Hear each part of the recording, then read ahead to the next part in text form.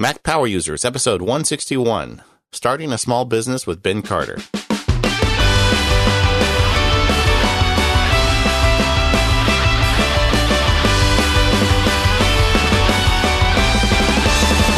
Hello, everyone. It's David Sparks, along with my pal, Katie Floyd. Hi, Katie. Hey, David. So I was home doing my weekend thing, and I get this frantic email from Katie Floyd that says, "Yes, you have to listen to this podcast. We have to do a show with this guy." And that would stop everything right now. Yes, because that would be after my weekend of binging on this podcast, which I don't think was very healthy, but it was what happened. I heard about this podcast. I downloaded them. I listened to one on Friday, and then by Sunday morning, they were all gone. And that podcast is How to Start a Law Firm with our special guest today, Ben Carter. Welcome, Ben. Thanks so much, you guys, for having me. This is a real thrill as a longtime listener. So, Katie, did you show up to the office on Monday and quit your job and start a law firm? I did. I said, I'm out of here. You guys suck. Ben says that everything you're doing is wrong, and I slammed the door. And then I came back and I said, wait, please let me come back in. No. Well, Ben has a great story to tell. I've been catching up with them since Katie turned me on to them, and they are great shows, Ben, thanks. It's called How to Start a Law Firm, which Ben does with Annie O'Connell. And Ben and Annie are a couple of attorneys in, is it Louisville you're in? Yes, Louisville, Kentucky. And, I have to ask you as one aside, did you know Finis Price? Finis was the tech consultant on a huge legal malpractice case that I was third wheel on in here in Louisville a couple of years ago. So I knew Finis well. Yeah, Finis, just for listeners who are not law nerds, Finis was one of the most beloved attorney geeks out there who passed away about a year and a half ago. I did a session with Finis on being a Mac Power User at the ABA Tech Show years ago, and I'm told it's one of the legendary sessions that people still talk about it. We had just a great time. We got a projector and we put two computers onto it, and we just took turns doing magic tricks. It was just a lot of fun, and he was just a super guy.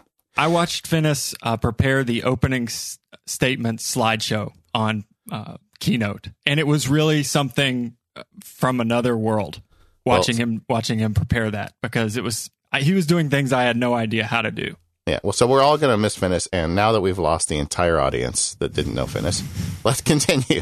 Sure. So Ben found himself without a job one day and said, you know what, I'm going to start my own law firm. And he made a lot of mistakes as he went through the process because he didn't know what he was doing, frankly, right? And well, that's a nice way to put it. Well, I mean, that's the problem all of us would have if we were starting our own business. I mean, you're trained, let's say you're an electrician, and you're really good at laying wire, but one day you decide you're going to start an electrician business. There's a whole bunch of the stuff that you don't know about.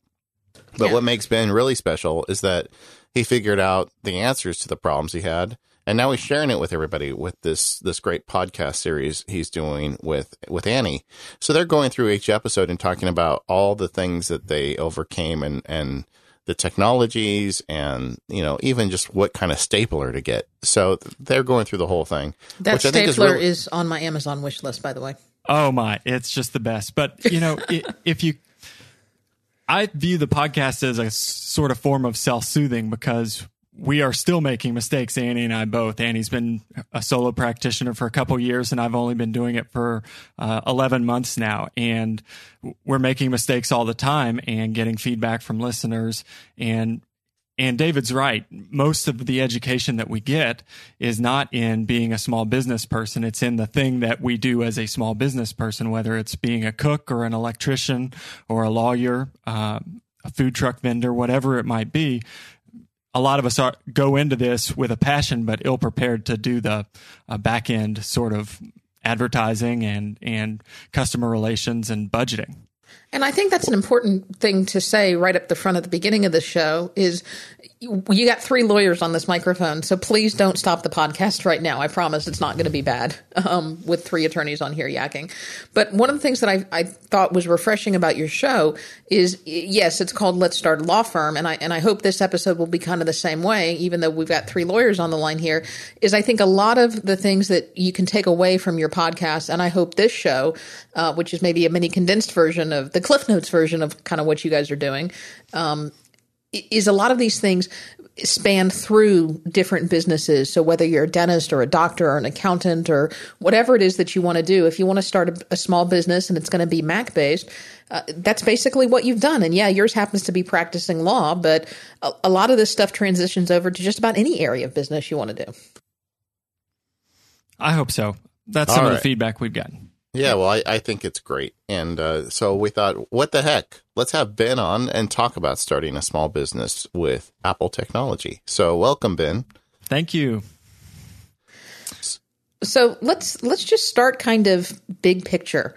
Why did you start a business using Apple technology? Because aren't you supposed to start a business using these IBM PCs and this Windows stuff and Microsoft Office and all this other businessy stuff? Because you can't use a Mac for business. I mean, come on. You know, I don't want to get too meta too quickly, but one of the reasons why I wanted to start my own business was so that I could control some of the things, some of the tools that I got to use on a day-to-day basis. When I was working at Legal Aid, definitely RIT mandated that we use a PC. And I had been a Mac person for 5 or 6 years prior to starting at Legal Aid.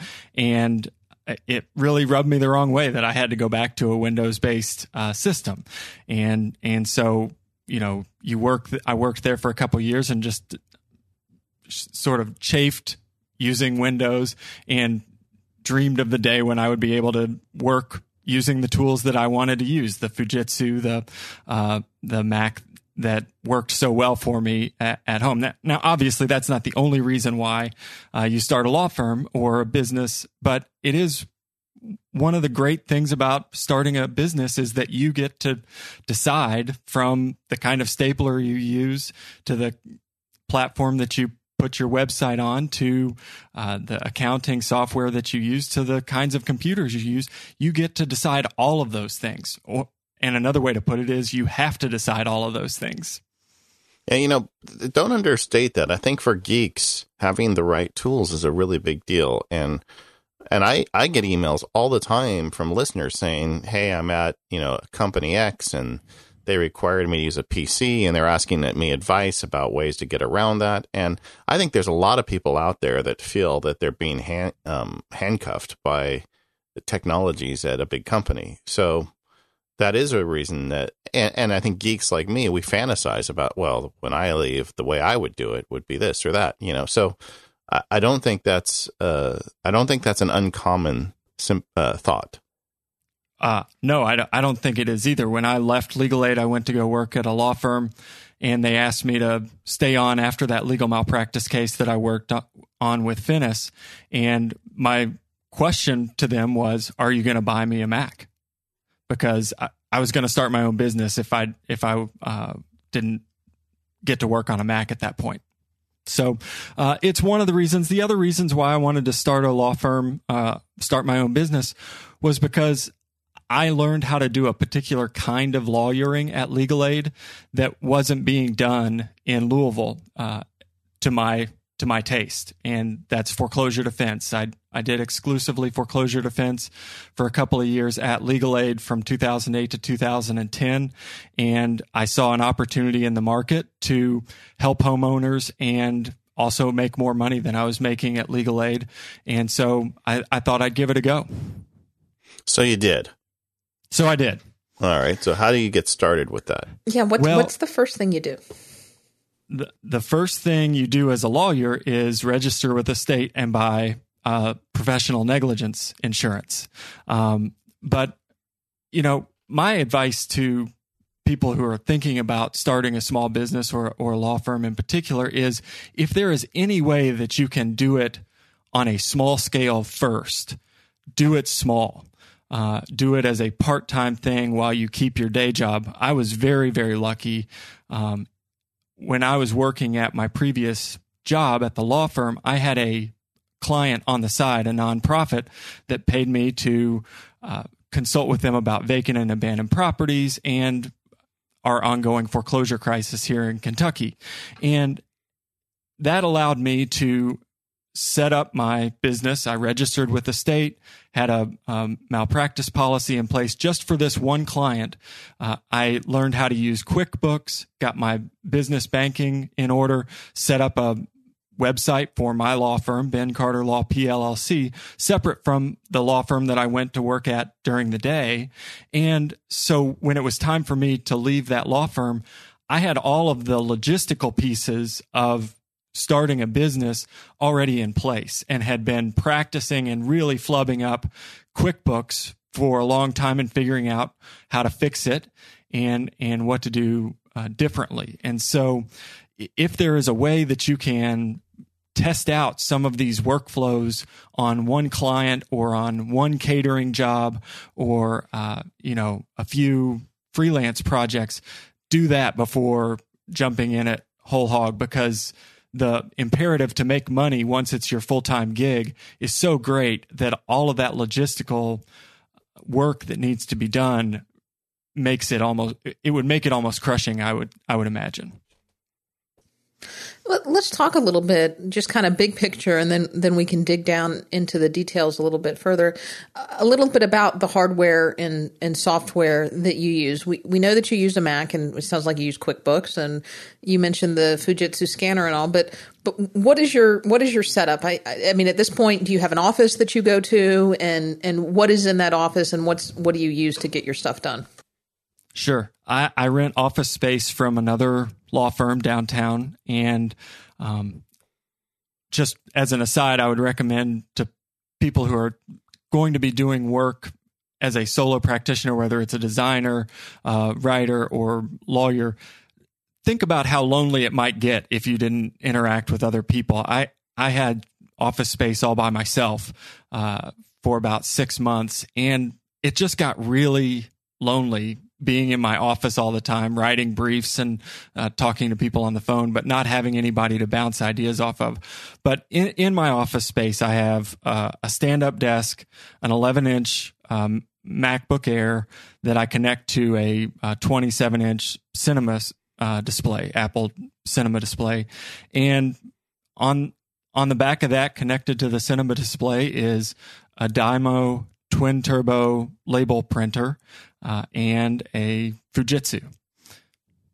Which ScanSnap did you go with? I have the 1500. Yeah. Okay. And at the time that I purchased that, it was the top of the line scanner. So it's a couple years old now at this point. It's still a great scanner. Oh, it's so great. Listen, if you're thinking about starting a small business, don't do it without having a ScanSnap. And this is going to be so geeky, but the label maker. What kind of labels do you make? Do you make labels for envelopes? Because I can't figure out how to get envelopes in a printer.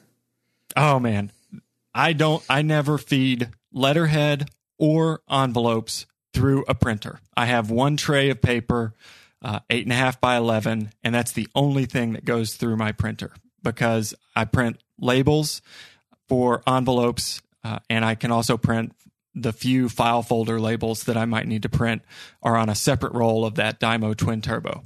And this thing will do like file folder labels and printer labels and envelope labels? Oh, that's the twin, is that on the left is the file folder and on the right is the envelopes. It's great. I can't recommend that enough. I'm sorry. I have label issues. It's one of those inkless printers that you never have to buy ink for. It's some sort of heat activated process.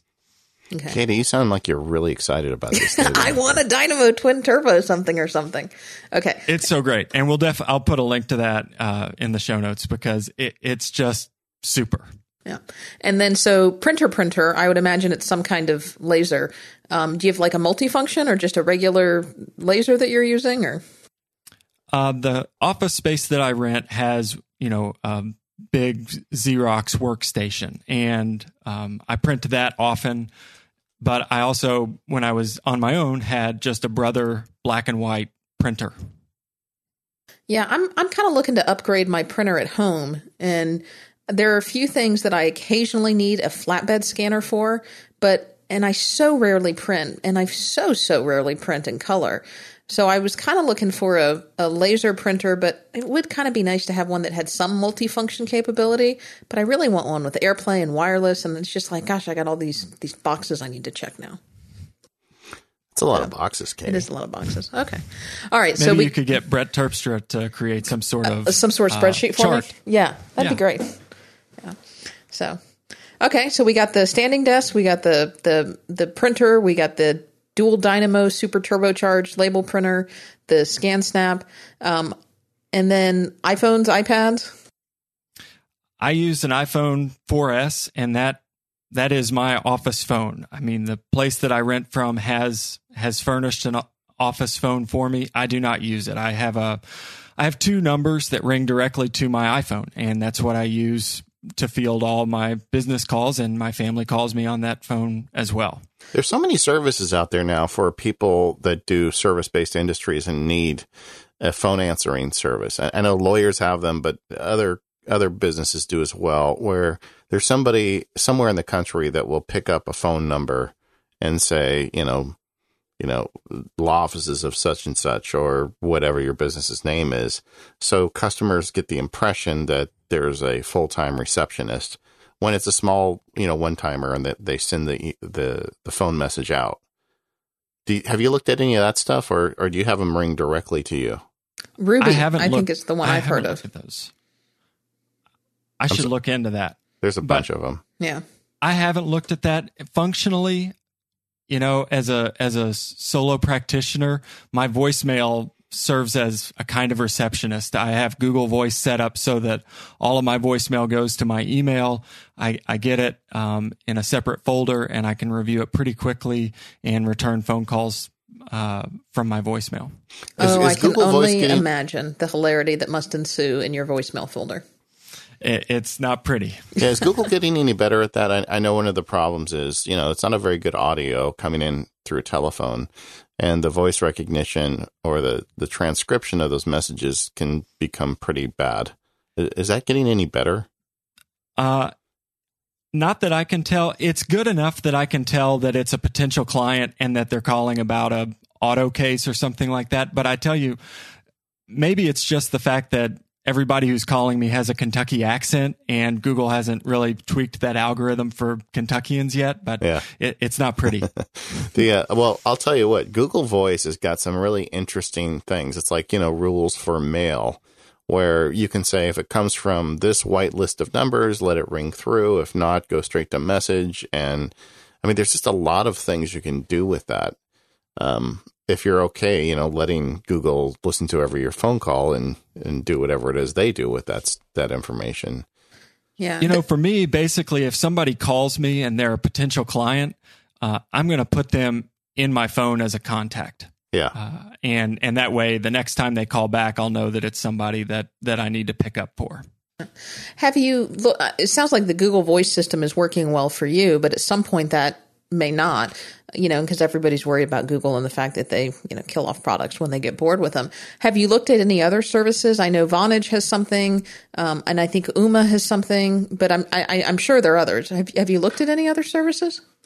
I looked at Voice over IP, and, for me, because I'm a solo practitioner, I just haven't had to solve a lot of the problems that some people who are starting small businesses who are listening to this podcast are confronting. I don't have the problem of collaboration. I don't have the problem of, getting a multi-user system in place or multiple phone lines. I haven't had to solve those problems yet. It's a problem I'd like to one day have to solve, but I haven't had to. Yeah. Well, one that I know a few people have used and liked is Ring Central. Yeah, I've heard that. And I have not any personal experience with it, but it does have some of the types of filtering and things that I like about Google Voice, and it's a service you pay for. I think it's about $20 a month. But, if you were concerned about privacy, that would be definitely something worth looking into. I'll put it in the OmniFocus. I have a specific context called when BCL has money. Yeah, that's a good context. That's where it will be. Yeah. I've got one of those too. Yep. And then Katie, you had asked about iPads. I have an iPad mini, and I love it. I use it mostly for reading, and I use it to go to court with. I have all of my pleadings and things like that accessible through my iPad Mini. So very rarely am I printing something out and going to court. Okay, so what back-end technologies are you using to synchronize your documents over to your iPad? I run everything on Dropbox, David. Okay. And actually, I want to put a link in the show notes to people whose jaws are dropping onto their steering wheel or something like that about how to make Dropbox the most secure as possible. You can set up alerts when a new device accesses your Dropbox account. You can set up two-step authentication for accessing Dropbox with new devices. And so, for anybody, but lawyers in particular, obviously keeping sensitive data in the cloud is something that you have to be very careful about. And so if you're going to do it, you need to do it right. Yeah, there is this running battle, especially among lawyers, about whether Dropbox is a good idea or not. And people are very passionate on both sides. I know some pretty large law firms that run their entire system through one of these Dropbox accounts. Dropbox has kind of a business class account now that gives you a terabyte and monitors access and does some interesting things. And one of the points made to me by one of the guys who is a big proponent of Dropbox said, and it makes sense to me. He says, look, most lawyers have a server in their office that's connected to the internet, and it may have a current version of Microsoft Exchange or whatever file serving software that they run, or it may not have a current version with all the patches in it. And most likely they've got an IT guy who comes and babysits it once every month or so. And, a hacker could get through that server much faster than they could Dropbox. And it makes sense to me. But my firm is still, we're using older technology. We're not putting things in Dropbox yet. But what? I was going to say the other piece of it is I really like the fact that when I take my computer off of its holster at the end of the day and put it into my bag to go home, there's no sensitive client data in my office. Yeah. I mean, that's another piece. The cleaning people have access to that server in traditional offices. So there's a lot of issues there. What I wanted to say, though, is so you've got it on your iPad Mini, and what apps are you using to access the data there? I use an app called Documents to access it. That's one of the Readle apps, I believe. I think so. Yeah. And it's actually important enough that it's just in my dock on my iPad Mini. I use it that often. And that just pulls up the PDFs out of Dropbox to let you see them. Okay. And then how do you have all this stuff organized? Do you just have it by client folder or?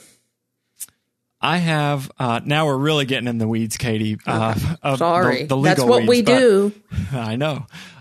Basically, I have two main folders that I operate out of. One is at BCL, which is all of the admin, all of the forms, all of the bookkeeping and things like that, the website materials and photographs and insurance riders and all of that admin. And then I have a folder called at clients, and under clients is at archive, at POT, which is short for potential, and then I have a list of all of my clients. So that's basically how I organize things. Something comes in and it's either admin for my business and it goes in BCL, or it's something client related and it goes either in the client file or it goes in a potential client file. It's interesting, as Mavericks comes out, we're going to get more tagging, but it's not a full implementation of tagging because it's not transferring over to iOS at least yet. And there's a lot of people asking me, well, maybe it's time to give up your nested folders. But man, it is really hard for me to do that because it's just so convenient to have those portable nested folders like you're using. And you can put the data anywhere you want at any time. To me, I think nested folders are always going to have a place for me. It's just, maybe it's because I grew up using nested folders and I don't want to think any other way, but tagging for me is going to be so useful for pulling up pleadings.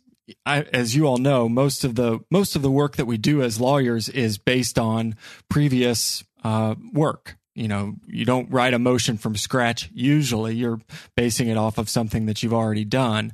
And so being able to find similar pleadings or times that you've written briefs about similar issues is going to be very useful. That's what I use Evernote for right now, is to store legal research. But if I'm able to tag PDFs in client folders with the particular legal issue that it addresses, I don't know whether Evernote is going to survive in my workflow. Yeah. Let's talk about Evernote, so long as it survives, because I actually have to give a presentation on that next week.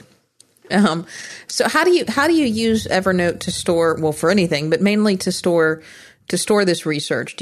Are you scanning copies of briefs and cases and saving them in there and tagging them and then searching? And I guess if you're doing that, how is that any different than really using Spotlight just on your hard drive? So how are you using Evernote? That's basically how I'm using it, Katie, is throwing PDFs at it as much as I can and being specific about what the legal issue is that it addresses. So, I do a lot of auto fraud cases. I do foreclosure defense cases. I do insurance bad faith cases. And so, recurring issues come up in each of those kinds of law. And so I just tag the case based on what issues are addressed and keep it as a repository. I tend to use notebooks quite a bit in Evernote as I use folders, and I use nested notebooks to some degree, but you can only nest notebooks one level in Evernote. So I have like a notebook stack called Work, and then under Work I'll have a notebook stack for. In a perfect world, I would have a notebook stack for research, and then I would have a substack for, cases on this issue, cases on that issue, but you can't get that far in Evernote. So then what I end up doing is I have a notebook stacks for this particular issue, this particular issue, this particular issue. And then once I've subdivided into, maybe 4 or 5 main issues, that's when I'll use tagging to kind of hit the main, the main things that were in a particular case or in a particular document that I may need to reference. I can't, or I don't get that detailed with it. I feel like I'm doing well just to throw something into Evernote and assign it a few tags for later recovery. Yeah. It sure is nice, as we've all just become accustomed to the idea of putting something in a program in one place and having it automatically show up in other places. The iCloud syncing, the Evernote, the Dropbox stuff. Sometimes I listen to people talk about this stuff and I'm just amazed, because I remember just a few years ago how hard it would have been to do something like that. Oh, I mean, you listen to attorneys talk about the systems that they developed attorneys who are 60 and 70 years old talking about the systems that they developed to do exactly what I'm doing with Evernote, which is create a system to archive their legal research by various legal issue. And, they worked so hard to create this manual outline, almost like a separate Dewey Decimal, kind of Carl Linnaeus taxonomy for their legal research. And, on some level, the benefit for them is in the effort that it takes to decide where that thing goes. And so it makes them a better attorney just by creating the taxonomy. But I'm awfully glad that I don't have to do that. Amen, brother. Hey, Let's talk about a sponsor for a minute, and that would be Drobo. And today we're going to talk about the Drobo 5D, and this is the Thunderbolt Drobo. It's awesome performance for creative professionals working with photos and video. You can plug this sucker right in next to your Mac, and it plugs in with a Thunderbolt port. And everybody knows that's a really fast port. Well, the good news is this has gone down in price. As of October 1, the price went from $849 to $699. And then you can start loading it up with your drives. So you've got all the benefits of a Drobo, which is easy setup, easy expansion, data protection, and the super fast connection. And you can do even more with that. It's got an mSATA SSD slot in the bottom of it. So you can plug in a little SSD card in the bottom And then that will even further jack up your performance, because then it's going to help get the read performance up. And in fact, with this device, you can get your read performance up to 325 megabytes per second. So if you've got this massive photo library, you're doing a lot of video work, this thing is going to be exactly what you need. You just plug it right in, start loading it up with drives, and you're good to go. They've got a special offer for Mac Power User listeners. So if you go to drobo.com/MPU, you can get a chance to win a Drobo Mini and save $50 off the purchase of a Drobo Mini or a Drobo 5D at drobostore.com using the coupon code MPU550. Is that 50 correct, Katie? Yep, that's correct. MPU50. Yeah, I read that. Now, is it 5D? So that's MPU50, and that's going to get you that discount. And it's valid through November 11th, so you've got some time. Go while you're in the Drobo store, though, take a look around, because they've got a product for whatever your needs are. They've got the 5N that will plug into your network and be your network attached storage, or they've got this 5D that's just the screamer, and they've even got the Mini if you need something more portable.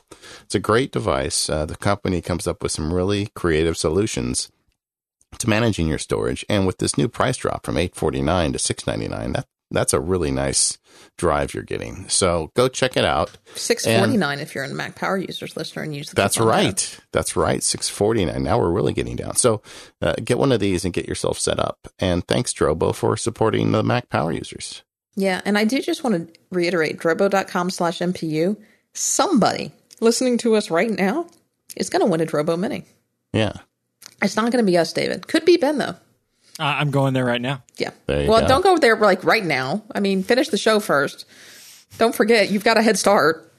Yeah, go register. I want to pull down their servers. I want them to know that the Mac Power Users listeners are all over free stuff. Maybe we can convince them to give some more away later. So get in there and register. This is why I don't use a clicky keyboard. I can do this right now. You can do this and we'll never know. And he's never doing it stopped with me. 12 different email addresses too. I bet he's doing it with. Yeah. Let's talk a little bit about your email and communication. You told us about how the phone works with Google Voice, and that system seems to work great for you. I use Google Voice at home. I hate to say this word because it's such a dirty word in most people's languages, but unfortunately, a lot of business people still have to deal with this, and that is the fax. How do you do a fax without actually having to do a fax? I use a program called HelloFax, and I resisted even having a fax machine at all for 4 or 5 months, and I didn't break down and use the service HelloFax until it got to a point where my client had to get a loan modification application to one of these big banks that day, and the application was too big to email. Their servers were kicking it back. And so I had to do some quick research on, these online services that allow you to upload a PDF to their website, and it gives you a fax number, and it allows you to send a fax from a dedicated fax number, and it shows up on these banks' fax machines. And so, I was one of these guys. On my contact page, I said something snarky like, you can call Ben at this number and email him here. He doesn't have a fax machine because it's 2013, and so I finally did cave in and get a fax. And I'm glad I did, because there are some of my clients who that's the only way they have to get me documents that I need to review. And so for people who, let me put it two ways. If you absolutely can avoid it, I would avoid getting a fax machine. But for people who have to use a fax machine, use one of these online services. And I don't know that there are a lot of distinguishing features between each of them. I think I pay $10 a month for HelloFax, and I'm perfectly satisfied with it. It's not a joy to use because I'm still grumbling because I'm sending a fax when I should be sending an email, but it does what it needs to do. But from your standpoint, you basically are sending and receiving emails, right? I mean, as far as your interaction with it, how does it work? How do you send a fax?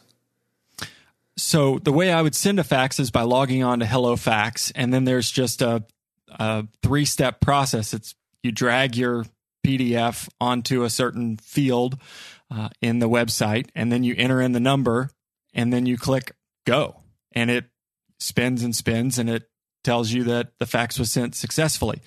Receiving faxes is receiving an email with a PDF attachment to it. Yeah, so you have a phone number that if someone faxes to that number, hello fax, picks it up, converts it to a PDF and emails it to you, right? Exactly. Yeah. Exactly. And in fact, I have to say that getting a fax number was good for another reason, which is the lawyer referral service that's run by our local bar association delivers lawyer referrals or referrals from client information either by mail or by fax. And so I was getting these letters from the Kentucky Lawyer Referral Service saying, hey, we referred this person to you 3 days ago or 2 days ago. And now I get the fax at the end of the day. And so it allows me to call people back a little bit quicker, or at least anticipate their call and know what they're going to be calling about. So that's been a good addition. Yeah, as nerds, it's really easy for us to say, faxes stink. We don't want faxes. We're going to turn them off and not use them anymore. But, for a lot of people, that's how they communicate. And we can be outraged all we want, but if we want to communicate with them, we have to be willing to accept it. That's why I like some of these online services that give you the benefit of having a scanned PDF arrive in your inbox, even if somebody wants to send a fax. I got a fax today at work, and I forgot that we had a fax machine because in my practice, almost nobody uses them anymore. And I'm like, oh, that's kind of quaint. Look, I got a little fax.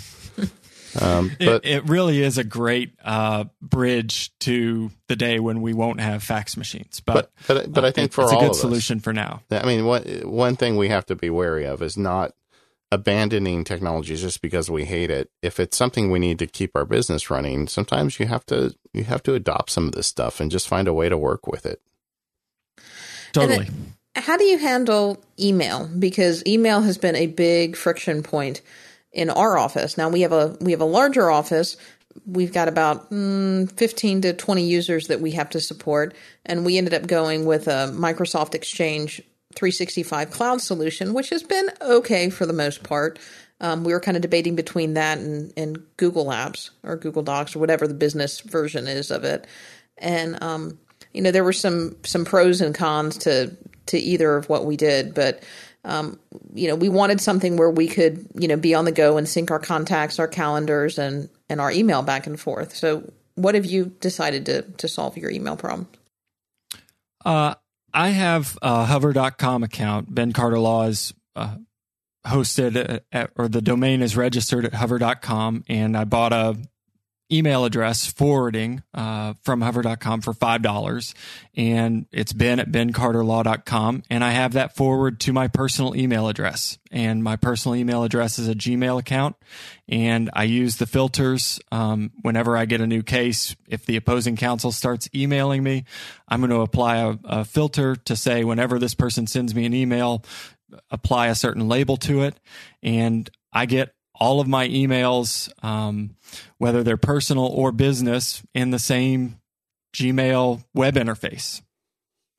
This is one of those areas where I haven't had to solve the email problem for collaborating and things like that. I did have an associate, a part-time associate, for a very short period of time, and it was great for me. I just set up a separate email forwarding from Hover, and he got to use whatever he wanted to use. Now, what about storing emails as they come in?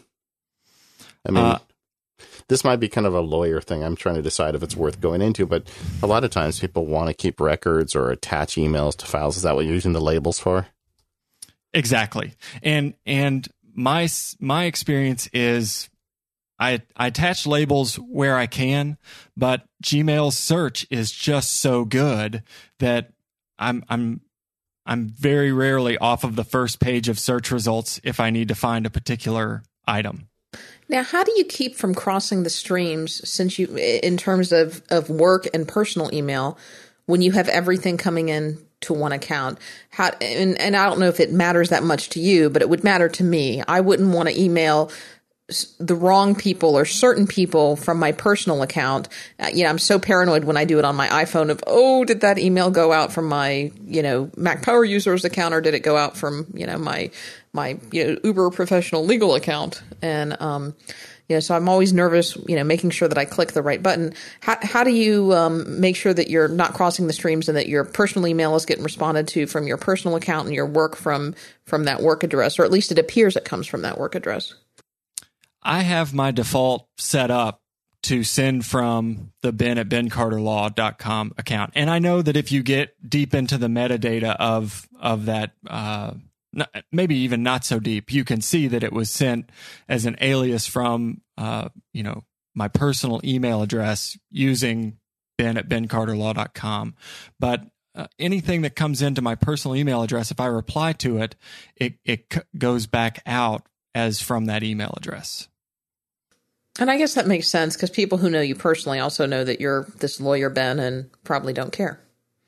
Yeah, and I guess my email inbox is a little bit like a metaphor for, my life as a small business owner now, which is there really isn't a whole lot of separation between the personal and the business. Yeah, one of the nice features of iOS 7 is the Mail app, although you probably don't use it if you're doing Gmail. But the Mail app in iOS 7, the Apple Mail, actually tries to predict when you write a new email which account it should leave from. So if you're sending an email to someone that it thinks is probably related to your work email, it'll put that as the send from address. Whereas if you're sending one to your mom, it will probably put in your personal address. And it does a pretty good job of it. But I guess on iOS 7, Ben, are you using the Apple Mail app or using the Gmail app? I actually use the Sparrow app, and I use Sparrow for one reason and one reason only. It has a send and archive function, and I just rely on send and archive so much to get things out of my inbox. Yeah. I'm not a big fan, if you're a big Gmail user, of the Apple Mail app. I think that it's a great app for like an IMAP account, which is another option you have. That's what I did with MacSparky, is I set up an IMAP account at Hover. So I'm paying Hover to host an email account for me. And then that's IMAP, and that gives me all the tools I can use with any IMAP program. I've definitely considered having Hover start to host my law stuff, just because, Gmail has its own compromises, but I'm still using it for the time being. Yeah. I mean, it's not a simple question. Yeah. There's not a clear answer to it, I guess, would be the way to say that. That's right. That's what they teach us in law school. That's the first answer that a lawyer has to give, right? This is a complicated question. Let me get back to you. There's some really great things about Gmail, and there's some really great things about not using Gmail. So it's not that easy. Yeah. I want to talk about document management a little bit. It sounds like you don't use any dedicated document management system. It's pretty much files and folders. And so when you have all this stuff come into your Mac, or you have this information come in, whether it's a meeting with a client or whether it's an email, but you know that it's something you want to save, or somebody brings you something and says, hey, this is relevant to my case and I want you to have this, and this is something that you're going to need. How are you storing that? How are you filing that? How are you getting that into your Mac? Are you just immediately there scanning everything, or how do you take notes from these meetings and get them into your Mac? Have you gone completely paperless? What are you doing just to manage all of the data? Because I know one of the things you said is when you leave your office at night, you don't have anything confidential there, but have you completely eliminated the file cabinet? I would say I have maybe 2 feet of files at the bottom shelf of my bookshelf. And that's mostly pleadings that have come to me through the United States Postal Service that I know I will want to take to a hearing at some point. And so there's no point in printing it out again. I'm just going to keep that copy of it. But I've already scanned it into my system and have it digitally as well. So essentially, under each client, I have 5 or 6 subfolders, and it's going to be attorney notes, it's going to be client documents, it's going to be correspondence, pleadings, legal research, and that's about it. And I am not completely paperless in the sense that I definitely still rely on notebooks to take notes while I'm talking on the phone with clients. I find that that's an easier way for me to process what's going on. And as you all know, clients often don't tell you their stories in a way that makes in a chronological order, or in other words, you don't get all the details about a particular event at that in order, right? And taking notes longhand has helped me because once you ask another question and they start talking about something that they talked about 15 minutes ago, you can go back up pretty easily and draw an arrow and make stars and things like that. So I take a lot of notes and scan those into the attorney notes section. And then any documents that they give me, I'm going to scan in. And as far as legal research and pleadings, I'm either scanning those in or saving them from attachments to emails. I like that. I want to do that. So you're taking notes in your notebook and ripping them out and sticking them through the ScanSnap.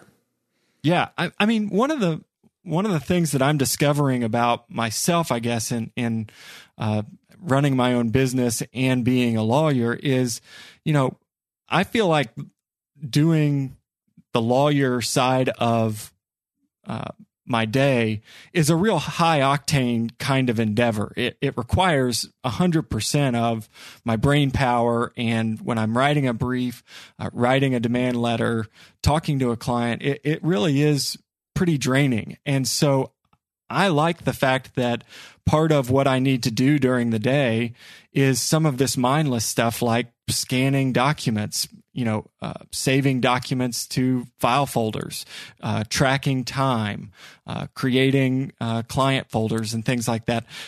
It creates a nice balance to me because I can't do the high octane legal work 8 hours a day. Yeah, that makes sense. Now, are you doing the OCR when you scan it in on your documents? I believe so. Optical character recognition. I mean, can you search the text in your? Probably not with his handwriting, though. Well, not with my handwriting, but like all the other stuff. So you're getting all these documents in. David, I'm not sure because when I open them up in PDFpen Pro, it still offers me the option to run the OCR for the first time. Yeah, so then you're not. So there's a setting turn that on. There's a setting inside of the ScanSnap software that says, I think it says recognize text. I don't think it says OCR. I guess I could find out the next time I have a minute here while you and Katie are talking. But there's a setting in there that will scan the whole document and conduct OCR. And with these modern computers, it's so fast now. I mean, it used to be something where you'd sit there and watch it go for minutes and minutes to get the OCR on a document, but now it happens much quicker. And, with the modern computers, we've got a lot of space. So to the extent the files are a little bigger, it is just so worth it. If you're in sales or law or anything where you want to reference information quickly, to just OCR everything as it comes in. And then, that's a huge benefit. The other benefit I find for that is then when you open up a file on the iPad, now we do have PDFpen Scan Plus to do the OCR on the iPad, but if it's already OCR'd, it just makes searching the document so much easier. And I'm stuck on that. That's awesome. Yeah. I'm definitely going to do that. One of the things that I do, I'm taking notes while we talk because I'd be taking notes while you all talked if I was listening without also talking.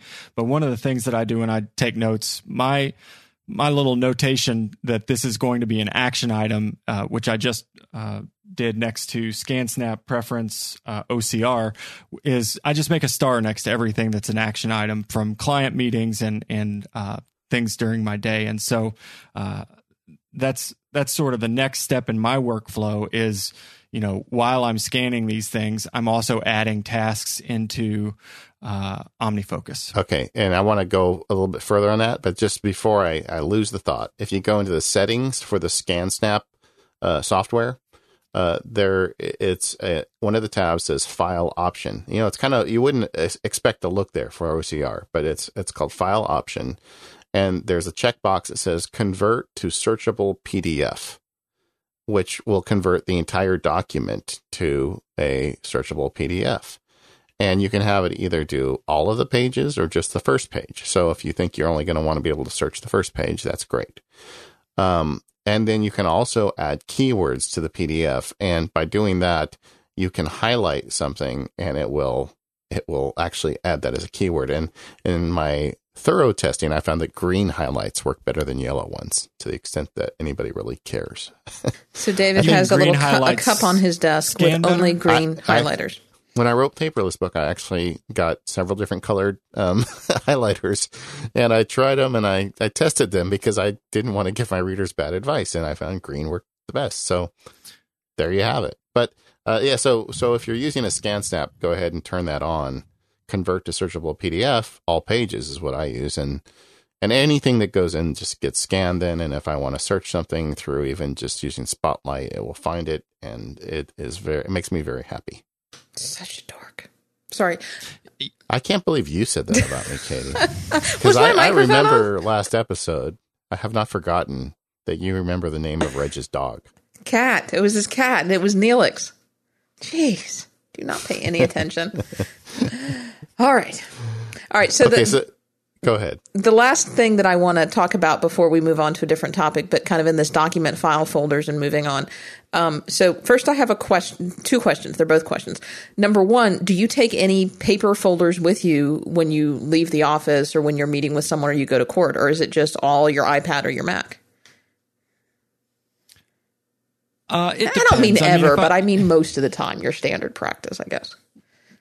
Yeah, most of the time I'm leaving the office with my Mac and my iPad mini in my bag with no other papers. Oh my gosh, I so want to quit my job so I can set this up the way that I want. Well, except my notebook. I have my notebook for client meetings, of course.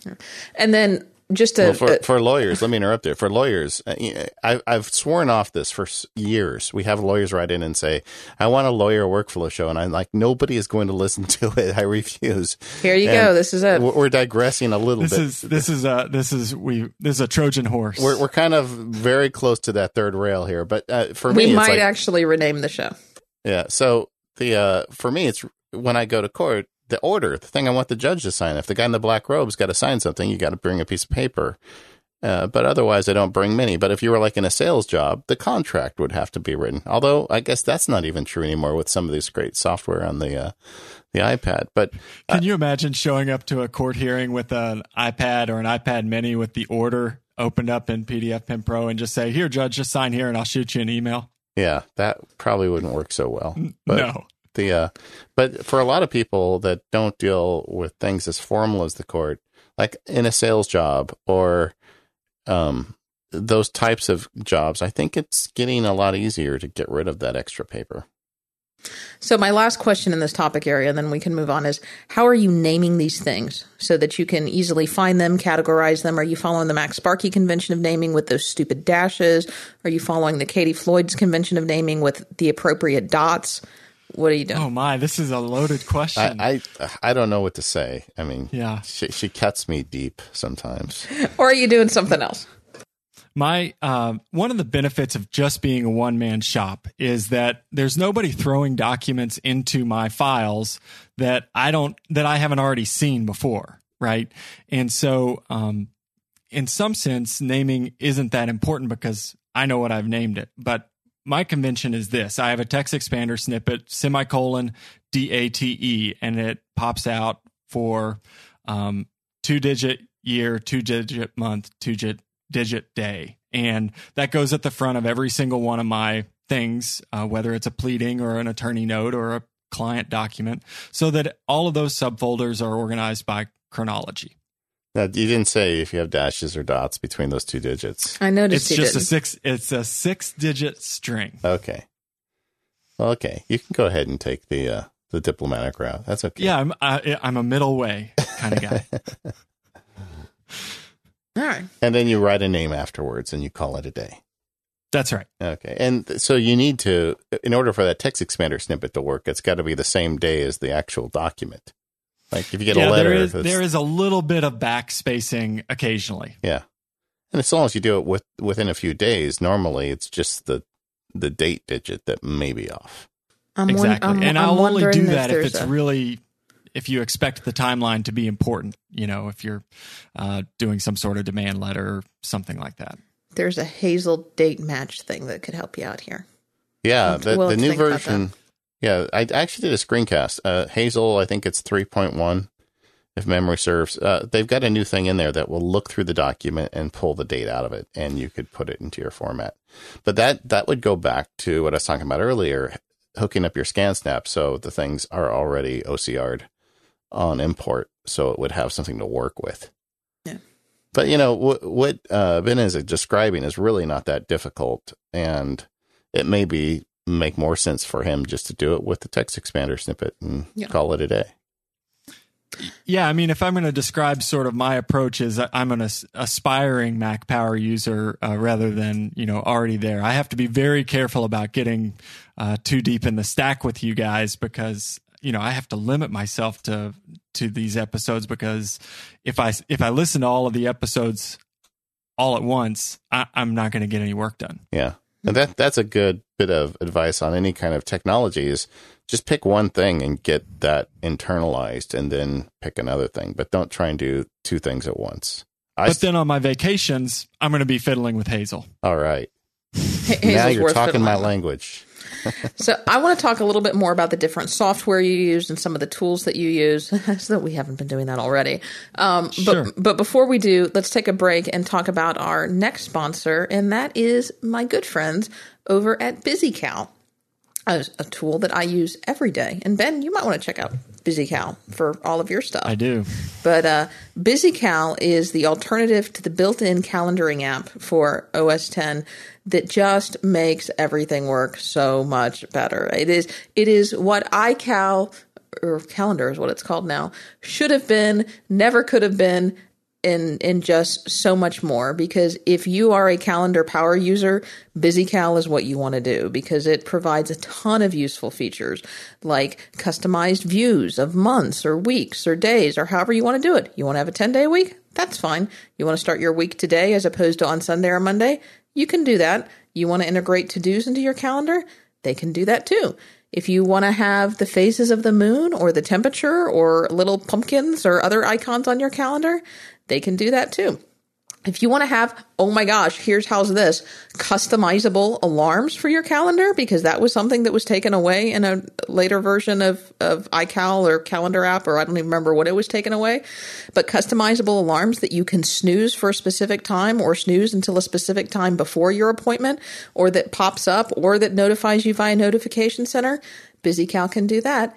And it syncs with iCloud, Exchange, Google Calendar, CalDAV, and Exchange is brand new in the BusyCal 2.5. And don't worry, because BusyCal is going to be fully Mavericks compatible. In fact, it already is fully Mavericks compatible with their latest update to version 2.5.3. Yeah, Sorry, BusyCal. David. Yeah, I just realized that was supposed to be your ad spot. But I was so excited about BusyCal. I think either one of us could talk about BusyCal because it's something that both of us use every day. And when they added the Exchange support, it's huge for me because in my day job, I'm on Office 365 as well as Katie. And now that just integrates right in. And it just gives you so many things that you don't get with Calendar. And I know that Apple's made Calendar a bit better with what they've done recently, but I like the list viewing BusyCal. You just press the list button. You have all your appointments down as just a text list, which is really great. The searching is really great. And the integration with all the third-party calendaring services is really good. The people behind BusyCal have been making calendar software for Macs longer than it may be possible longer than the people at Apple that are old that are working on the calendar app. I mean, they really know their business, and they've got all the little touches as Katie was describing as she was going through it. This is something you should really check out if you feel that the built-in calendar app is wanting. And I mean, once I started using it, I just don't go back because it's getting the love and attention of real active development. Apple can only update their calendar app every time they do an operating system, whereas these guys at BusyCal are very agile. So it's $49.99 in the Mac App Store. It's a great application. Go check it out. You can also go to busycal.com and get more details about how it works. and I've probably gone on long enough, but when it's something you use every day, it's really easy to talk a long time about it. Yeah. And thanks to John and all the folks over at BusyCal for their kind support of Mac Power users and for making software that I use every day and couldn't live without. So kudos. Okay. All right. At the risk of starting another GIF versus GIF nerd war, what day of the week do your all's calendars start? Monday, Today. Of course. Okay. So Katie, I understand what you're saying, but generally in the month view, what's the first day on the left side column? Oh, so, I don't know. I got to look because I don't know. I always have mine in week view and it starts today. Okay. So I don't know. I got to look. I don't know. I'm a Monday man whatever the myself. default is. Yeah, it defaults. Because I'm never in month view, I don't think. It defaults with the traditional where it starts Sunday through Saturday, but there's an easy setting to make it so you start with Monday and then the weekend is together as a block of days. And, that's how I work. I mean, Monday through... I think we can all agree that that's the only way to do it, David. Okay. All right. Well, hey, we agree then. Yes. Everybody go change it right now. I didn't even know what mine was set at because I was in the week view. I think every calendar app I've ever purchased or calendar I've ever purchased always has it Sunday as the first day, which doesn't really make sense to me. No sense. Yeah. Wow, Ben, you're kind of really invested in this. Yeah. I mean, the week should start on Monday. Okay. Yeah. So it shall be. I mean, if anybody's ever read Genesis, they know that the day of rest happens at the end of the week. Well, there you go. I like the idea of having the 2 weekend days together because. Oh my gosh, guys. How long? Go ahead. Well, I'm just saying I have 2 jobs. I mean, I've come to the conclusion because I'm so busy with the books and stuff. And when I get those 2 days together, those are the 2 days that I get work done on the MacSparky side. So I need to see them together. Yeah. Okay. Katie's getting angry. We have to I'm stop. not getting angry. Oh, I'm just saying we got a lot of stuff in this outline to cover still. Okay. So, I'm sorry. all right. So I want to talk about the dreaded Office suite. Do you end up using iWork? Do you use Open Office? Do you use Microsoft Office? Because we know that the legal and a lot of the professional world is very Microsoft driven. And I have not been able to get away from Microsoft Office. And that's what I use at the office. So what have you done? I use the Office suite. I use Excel. I use Word. And to a lesser degree, I still use PowerPoint, although I'm making the transition to Keynote. But, once you have key assets in PowerPoint and in Word, it makes it really difficult to move them away. And I know that you can set a default so that your Word documents open up in Pages, but I can only fight so many fights, and I've been using Word since 1993, and so I'm going to keep using Word. Yeah.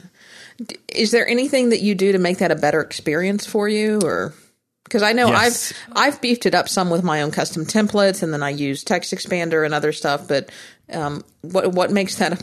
Are you using Office 2011 or whatever the newer one is for Mac?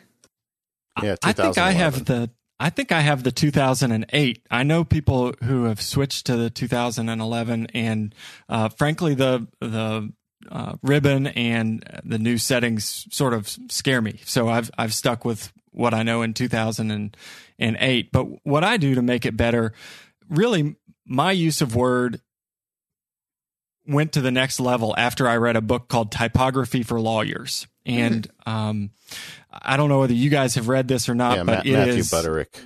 It is awesome. And I really appreciated just about everything that he said in there.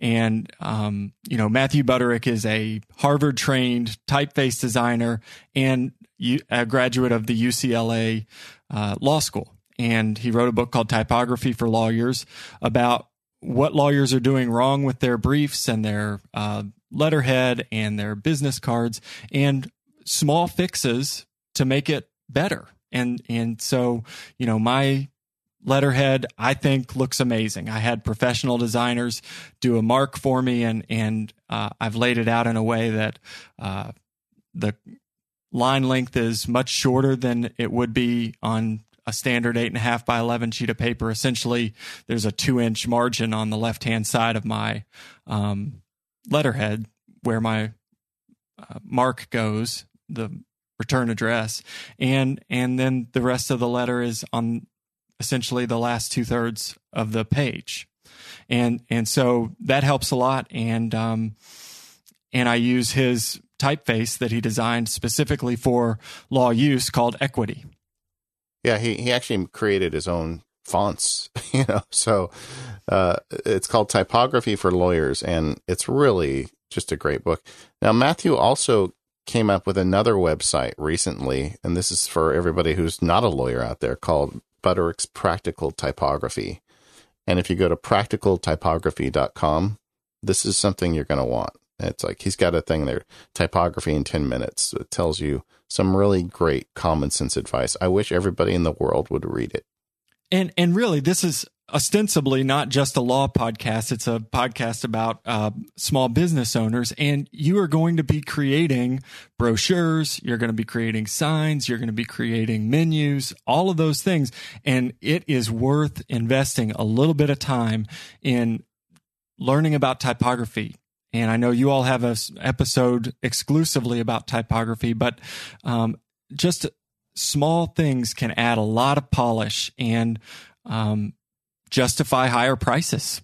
Yeah. Well, I mean, you're presenting yourself, whether you're selling widgets or practicing law or setting up your electrician business.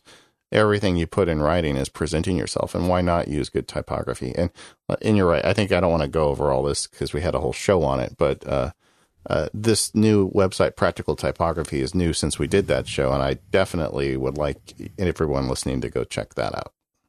Yeah. All right. Okay. Now that we've got them one we're right stepping hole all after over another each other, here. Katie. Yeah. It's just we're just gonna talk over each other for the rest of the show. Let's just do that. Is that okay? That's fine. We can do that. Okay. So how do you go ahead? I give up. Your turn.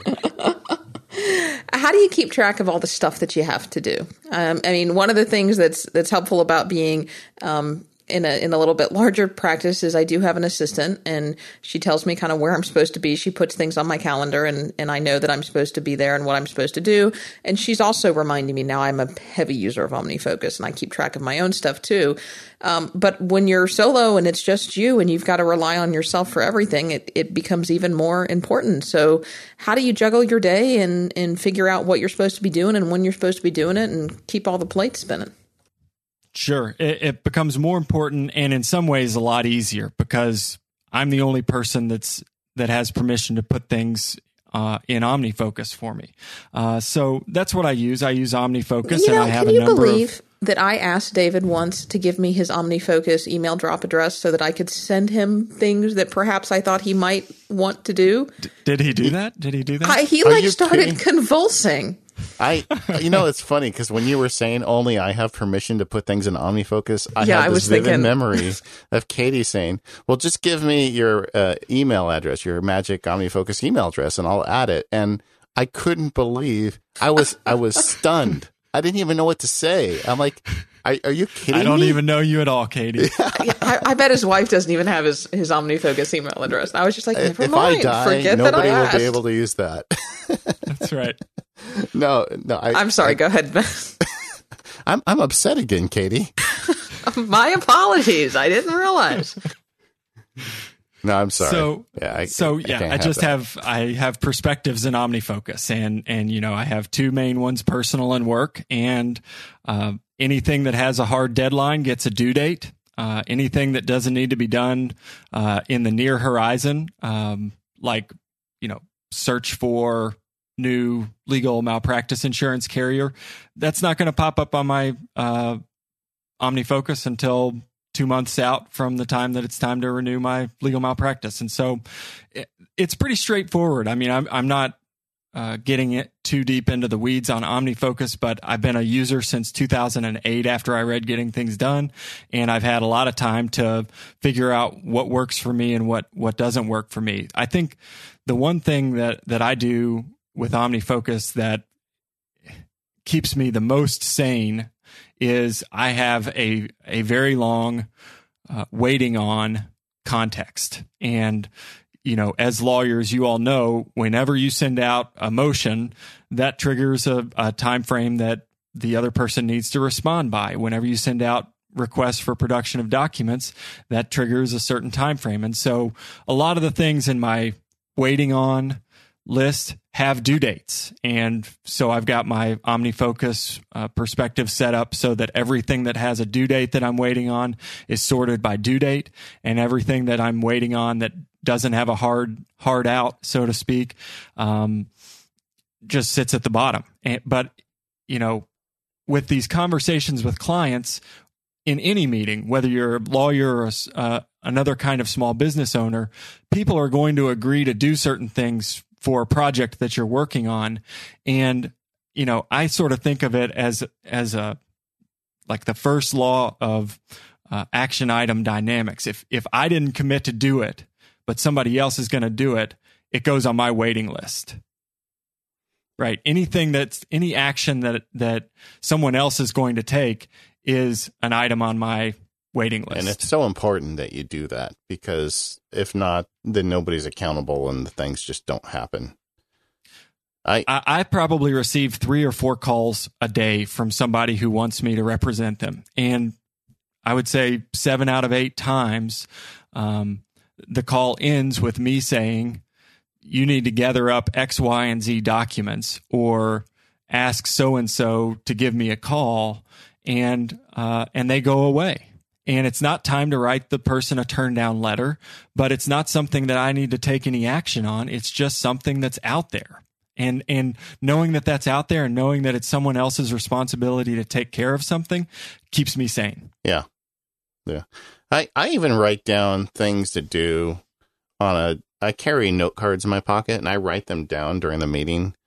And one reason I write them down is I want people to see me writing them down with their name next to it.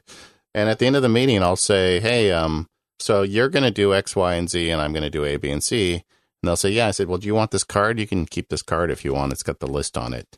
And I don't know if that's too presumptuous or not, but a lot of times people say, oh, yeah, that's a good idea. Thanks. And they'll take the card, and then they'll probably ritually tear it up as they walk out the door. But it makes me feel like at least I've given them some kind of accountability as well. Do you think that somebody just keeps all those cards and gives it to their kid to build David Sparks houses out of and things like that? Either that, or they use it to like start a fire so they can, cook marshmallows, probably. It is a pretty pro move that communicates that, we're serious here. Yeah. So OmniFocus is the tool that you use to track all that stuff, and it's just so great. I haven't heard you say review yet. Are you? Do you use the review process? Now you've said David Allen, you said OmniFocus. What about review?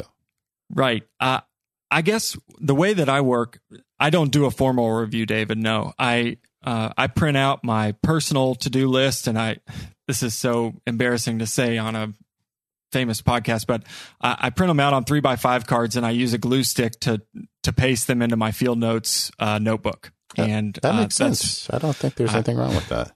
It feels a little odd to be 35 and have your workflow include an Elmer's glue stick, but that's what works for me right now. And I've got a whole shelf of field notes notebooks that I wasn't using, and it helps me to use them. So I do that, and I also print out my OmniFocus task list. I print it out on 8.5 by 11 sheets of paper, and it gives me the satisfaction of being able to physically cross things off of my list as I move through the day and add things very quickly to my OmniFocus list in the appropriate context. So as I add things and cross things off, my physical list gets messier and messier, and I use the time when I put all of the written down things on the messy list into OmniFocus and print out a new list as a kind of informal review. Yeah, I wish more people would use the review. It's one of the best features in OmniFocus because you can set it out like certain things can only you can say I can only review this once a year if you want. And not everything requires a weekly review, even though David Allen says, that we're supposed to. So I'm very liberal about making long periods of time between review on some projects. But I'm very also religious about reviewing what needs to be reviewed. And there's a certain amount of serenity that comes with that I feel like I lose if I don't do the reviews, even if I have some other kind of little solution. when you've got a lot of plates in the air, it really makes a lot of sense to use those reviews. So each one of the clients that I have, David, is a project in OmniFocus, of course. And you're saying what I can do is assign a review by, or a recurring review every 4 weeks for each one of my clients. And that, you're right, that would be amazing, because then you would recognize, oh my God, I have 5 clients that I don't have any action items associated with. Yeah. Or, hey, I forgot about this guy. He never did write me back, or just things come up. Yep. I'm making a star. All right. And That's put them on 2 stars. alternating lists, alternating weeks. You don't want to review everybody every week. That's another... God, it's like you guys are pros at this or something. So I got 2 stars. Does Katie have any stars yet in your That's a little star. I get a star for that. Yeah, I think Katie suggested the Hazel OCR stuff. Yeah, Hazel to date match. Yeah. All right. I want to tackle a topic that we are asked to tackle all the time. And I think as a small business owner, you're an appropriate person to tackle this with, and that is money. So, how... As an English major and a law graduate, I can tell you I'm not exactly the right person to tackle this project, but here we go. Well, but everybody complains, and I am chief among them, that the money management software for Macs is not great. There are limited options. You've got the big boys that you kind of feel like you need to use one of the bigger pieces of software because everybody uses them. And if you want to work with your accountant or your CPA, you've got to use this software, but it's not quite compatible with the PC version. Or you've got really good indie software, but oh no, you can't get your CPA to use the indie software. I mean, and there are all of these issues that go on with that. So how have you tackled this problem? I have tackled it in 3 different ways, and I'll sort of walk you through it. When I was just practicing law for my one client on the side, 10 hours a week, I did QuickBooks for Mac, and I kept my own books. And I can tell you, as a law graduate and an English major of a liberal arts institution, I was not prepared to do double entry bookkeeping. And what I did was hire... I don't even know what that means. I know. We'll put a link to the Wikipedia article for double entry bookkeeping in the show notes, but it's essentially it's the industry standard for how to keep books. Every entry is both a credit to one account and a debit from another account. And that's what QuickBooks allows you to do. That's what all of the major software for bookkeeping allows you to do. That's sort of the magic sauce. All right. So if I spend $50 at Office Depot, that would be a credit to what and a debit to what? I mean, that would be I've spent $50 in my office supply category and a debit to my banking account, or? Exactly. Okay. Katie, you're really making me want to bang my head against something right now. It's really not something that I'm qualified to talk about. I mean, somebody mentioned. I was just trying to get the big accountant, concept. Okay. Yes. It's not that difficult. Got it. Yeah. But let's talk about software that you're using to try and pull this off. Yeah. So I used QuickBooks for Mac, and I had a friend who is one of the chief auditors for our local school system. And he had a friend who helps small business owners get their books started. She essentially was a QuickBooks tutor. And I think I paid her $35 an hour to come in and explain to me how this software program worked and where certain things would land in the program. And I got to say, if you're a small business owner intimidated by bookkeeping, getting one-on-one help is really, in my experience, the best way to go. I mean, there are all sorts of online programs that you can do to get up to speed, but having somebody there where you can say, hey, I bought a printer at Office Max. How do I get that into QuickBooks? And having them show you what to click helps. So I did that for 2 years. And then earlier this spring, I had the opportunity to hire another lawyer part-time who was very good at the kinds of law that I do. And I hired him. And once I hired an employee, it seemed like things got serious for me. And I was going to have to start, doing payroll taxes and quarterly reporting to various agencies. And so I hired a bookkeeper to make sure that I was doing all of that right. And frankly, I was doing my own books, and I was 96% sure that it was right. And as a lawyer and a small business owner, that 4% really matters. And so I hired a bookkeeper to keep my books. She used, I think, Peachtree's software. And my workflow with her was basically I gave her access to my bank account, and she was able to download all of the transactions. And each month I would send her a list of the expenses that I paid for out of pocket, along with all of the physical receipts. I also gave her access to my Dropbox account where I had receipts saved that I had from computer purchases.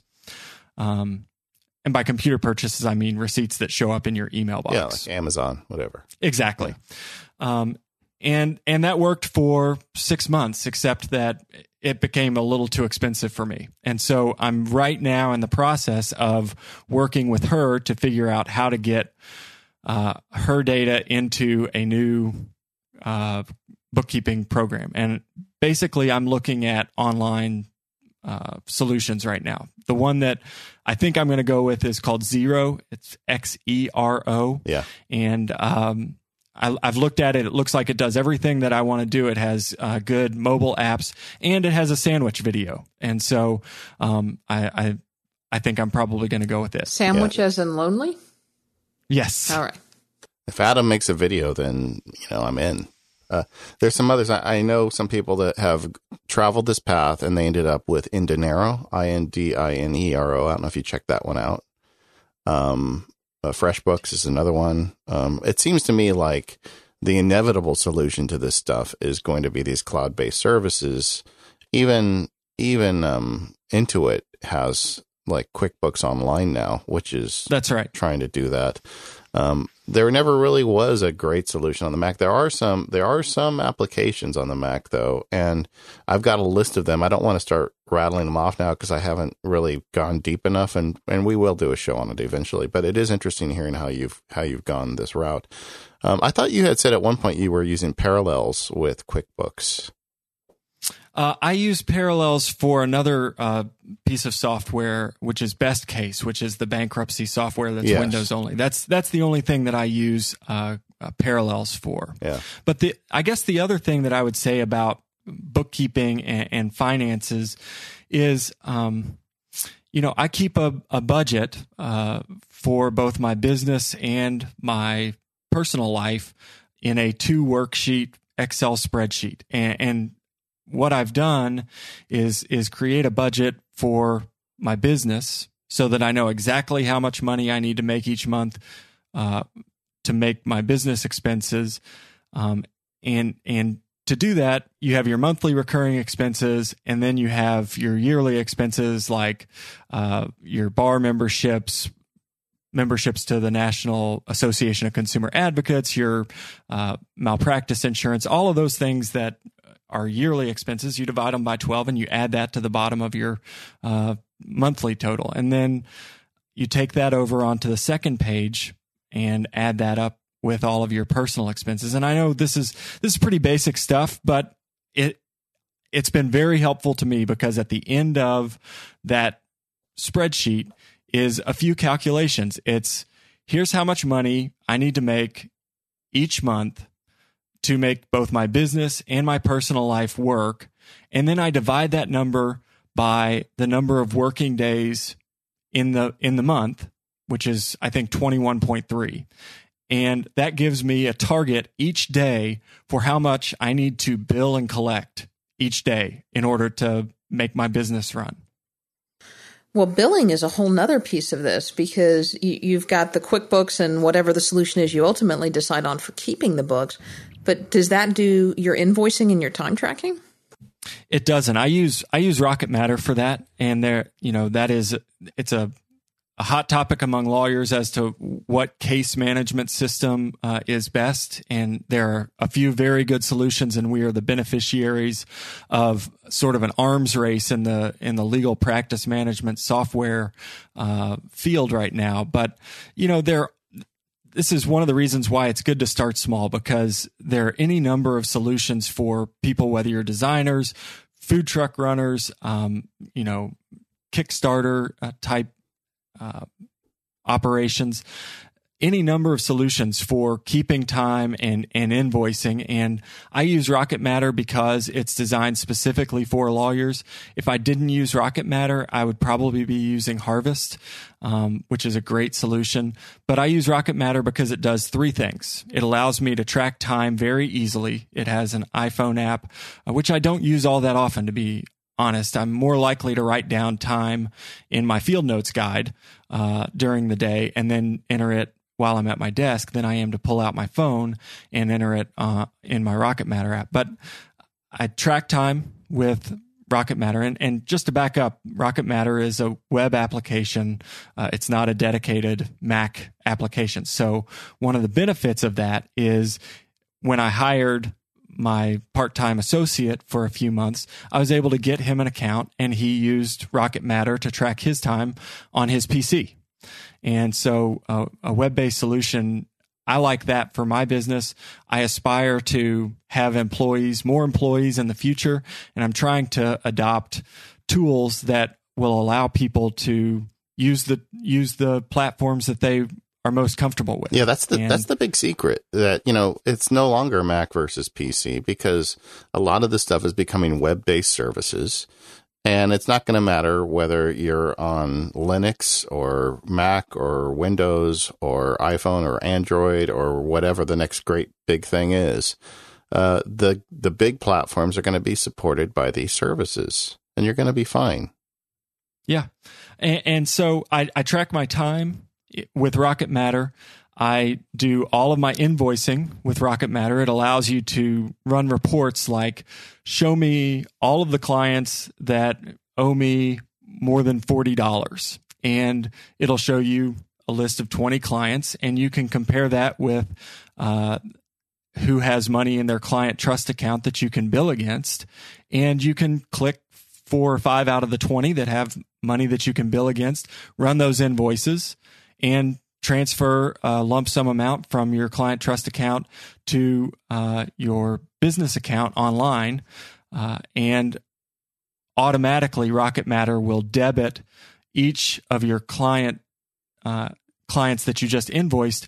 It will debit that client's trust account. So I use it for the third thing, for client trust accounting. I want to talk, we've got one more sponsor. I'm going to do that. And then when we come back, I want to talk a little bit about some kind of, they're not odds and ends, but stuff that we haven't covered yet. I want to talk about advertising. I want to talk about collaborating. Oh, I definitely want to talk about that. And anything else we haven't covered yet. But before we do, I want to talk to you what I think is something that you might use for your advertising. And that is the fine folks over at Squarespace. And so, as you know, Squarespace is the all-in-one platform that makes it easy to create your own website. You can get a free trial, and when you decide to buy, you can get 10% off by going to squarespace.com and using the coupon code MPU10. That's because this is the month of October, if you haven't figured out how these works. And Squarespace is constantly updating their platform with new features, new designs, new support. In fact, just today I saw on Twitter that Squarespace released yet another new template, and these templates are beautifully designed for you to start with. So all you've got to do, if you've got content already, grab a template, start plugging in your content. If you've got an established website already, you can import your content from many other platforms directly into Squarespace. Pick a template. It will format it automatically around the template. Boom, your website is done. And with these drag and drop boxes that you can use in Squarespace, you can say, okay, I want a markdown box here. I want to put an image here. I want to put text here. I want to do custom code here so I can throw in something else that I want. I want a contact form, so I want to plug this in here. And you can start dragging these little boxes that Squarespace gives you using their layout builder and create this website that has whatever you want in it. You want to integrate your tweets, you can do that. You want to get social and have links where people can like your stuff on Facebook or tweet it or Reddit or anything else. they'll integrate with all of that too. If you've got custom logos or photos or images that you want to put in, if you want a gallery or a portfolio, or even if you want to create a restaurant menu, Squarespace has custom templates for all of that. So check out Squarespace. Again, you can get more information over at squarespace.com. Use the coupon code MPU10 if you want to do more. And Ben, you're on Squarespace, right? I must be Kentucky's biggest Squarespace evangelical, because I tell everybody about it, and there may be 4 people listening to this episode who think that they can start a business and not have at least a splash page or a one-page website. You cannot. You cannot start a business in 2013 and expect to be taken seriously if you don't have a website. And Squarespace, to me, is the obvious answer for people who are intimidated by the prospect of needing to start a website. I sort of judge my activity online as pre-Squarespace and post-Squarespace, because once I found out about it from Dan Benjamin and the 5x5 network, I switched my personal blog over there. I started my business website there. I've told my church to get on there, and they went on there. I built my farmers market a website. My sister has a dental practice, and I just they just have a one-page homepage for their dental practice, but you have to have kind of like their calling card.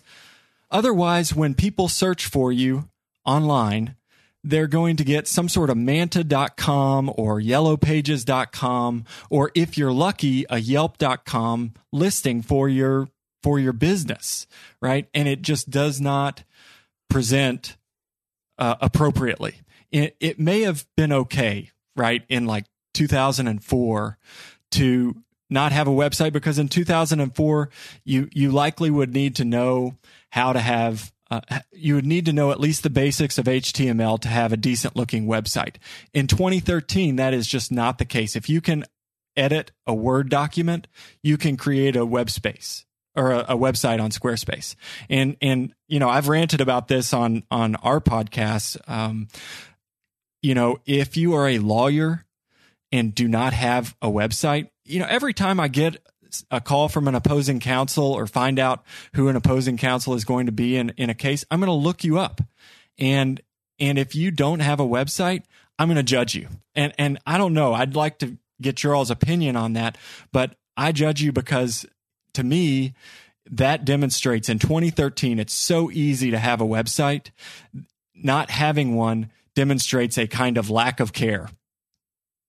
Yeah, well, I do think that even when you're in the services business and someone hears about you, I mean, and the lawyers in general work, at least in my field, it's a lot of referral work, and people hear about you and they're like, okay, so he might be somebody I'm interested in. Well, what's the first thing they're going to do? They're going to go look at your website and take a look. And, if it's got a music playing in the background, a MIDI file playing and, 1980s, animation, it's not going to help you. And, I think at some point have we moved past the Squarespace ad? Yeah, I think we've moved past the ad. Okay. Well, did we tell them about how they can get 10% off? We did. MPU 10. Okay. Yeah. So Squarespace, it really does make it easy. And my firm's website is on Squarespace. And like Ben, pretty much anyone who comes in contact with me who needs a website, because I don't want to figure it out for them, but I'm the family nerd, so they expect me to. And I'm like, okay, this is how we're going to do it. You're going to give me your credit card. We're going to set you up in Squarespace. And usually within a week or so, I go back to their site and you can see they did a whole bunch of work on it. And these are people who are not nerds. It's just not that hard.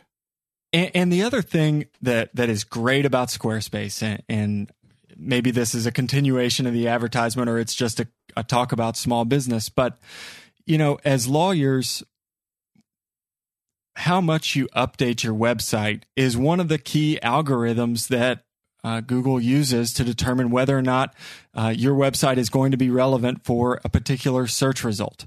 And Squarespace makes it so easy to add content to a blog, so easy to make quick comments about news of the day. The Ninth Circuit comes out with a decision saying that mass actions are not covered by the Class Action Fairness Act.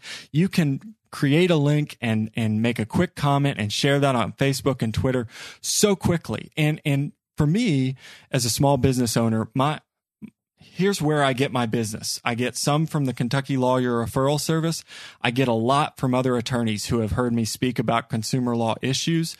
But I also get a lot of referrals from friends who see me writing about law-related things and posting about it on Facebook and Twitter. They just remember that I'm a lawyer, and so they contact me when they feel like they've been discriminated at work, or their brother is facing foreclosure, or they're having trouble getting the at-fault driver's insurance company to pay for their claim. They remember because I'm updating my website, because I'm commenting on news of the day about lawyer things, that I'm a lawyer, and they reach out to me. And that's how you build a business, as far as I can tell. I'm only 11 months into it, but it seems to me like putting your stuff on a platform that makes it as easy as possible to update is just a great idea. Yeah. I don't know about you all, but you must have heard these stories from lawyers who pay thousands of dollars a month to have somebody else host their site and do their ghostwriting and do their SEO. And you can tell that their site is search engine optimized and it's impersonal, and they're paying thousands of dollars a month for something that they could do with a few minutes a day. Yeah, it's almost like that money they paid, the $10,000 they paid to design the site 10 years ago, is like this anchor around their neck. And they feel like the longer they leave it up, the more they get for their money. We paid a lot of money for this, so we're going to keep it up. When you realize, what, it might have been worth $10,000 or not 10 years ago, but right now, $16 a month will make you look a lot better.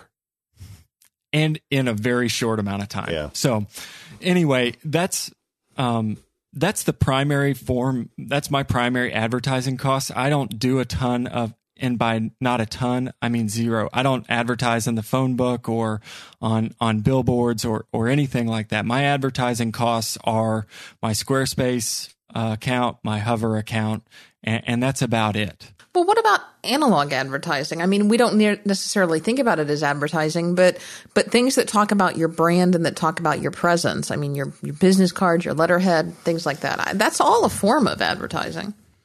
That's true. And, one of the great things about starting a business is that you get to decide what you want to splurge on and what's something that you want to save on. And when I started a business, I spent money on a geek desk, a stand-up desk.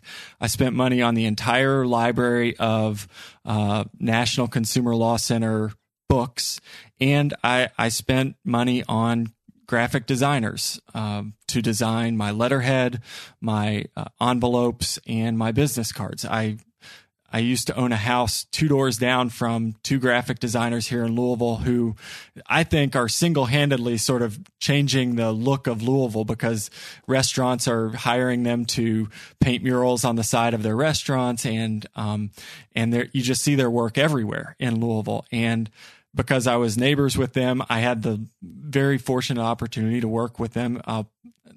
I don't know whether it's okay with you guys, but we can put a link to their stuff in the show notes. It's We Are State Champs. Sure. They're called 2 State Champs. And Ty and Amanda just do great work. And I went with them with a few requests. I showed them the kinds of stuff that I liked that they had done. And I said, I want my logo to be in black and white, because I want to be able to print on a black and white printer and never have to pay money to have letterhead printed separately. I don't want to have to load color letterhead separately and accidentally print a 20-page brief on letterhead. And so that's what they did. And they came up with a design that I think looks super. It's classy. A lot of people have told me that they think it looks like a old-timey private investigator's logo. And I love that, because I view my job as a plaintiff's attorney as a kind of private investigator. And so it's a small thrill to me. I'm rambling here a bit, but it's thrilling to me to be able to put my own logo on my letterhead and have it go out. And have it be mine, and to work in a way that is the way that I want to work. I print out my Dymo labels, and it's got my logo on it, and it's just the way I want it. Well, that's the nice thing about owning your own business. You get to make all those decisions. Yep. So what are the little apps on your Mac that you're using that we haven't talked about? The stuff that really kind of holds it all together for you. I use Alfred. I use Omni Outliner for arguing briefs and motions. Mm-hmm. I definitely use Text Expander. Because of you guys, I'm using Spirited Away, which comes in very handy when I'm working on my 11-inch screen. Yeah. For people who haven't heard that episode, Spirited Away is a little app that just lives up in your menu bar that allows you to set a timer to take away certain windows in applications after a certain amount of time. Did you ever go down the mind mapping road? Have you gone down that road yet? Oh, yeah. No, I definitely cook ideas. I use MindNode. In fact, the entire outline for Let's Start a Law Firm, I created on MindNode. I've been playing with MindNode lately. I really like that iCloud sync between everything.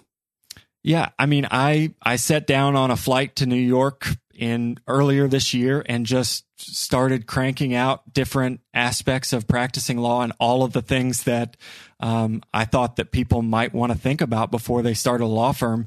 And it turned out to be, 6 or 7 episodes of stuff. And we always started our podcast knowing that we don't want to get up to episode 161 because I want it to be sort of a capsule of a kind of curriculum, I guess. Yeah, like a limited run.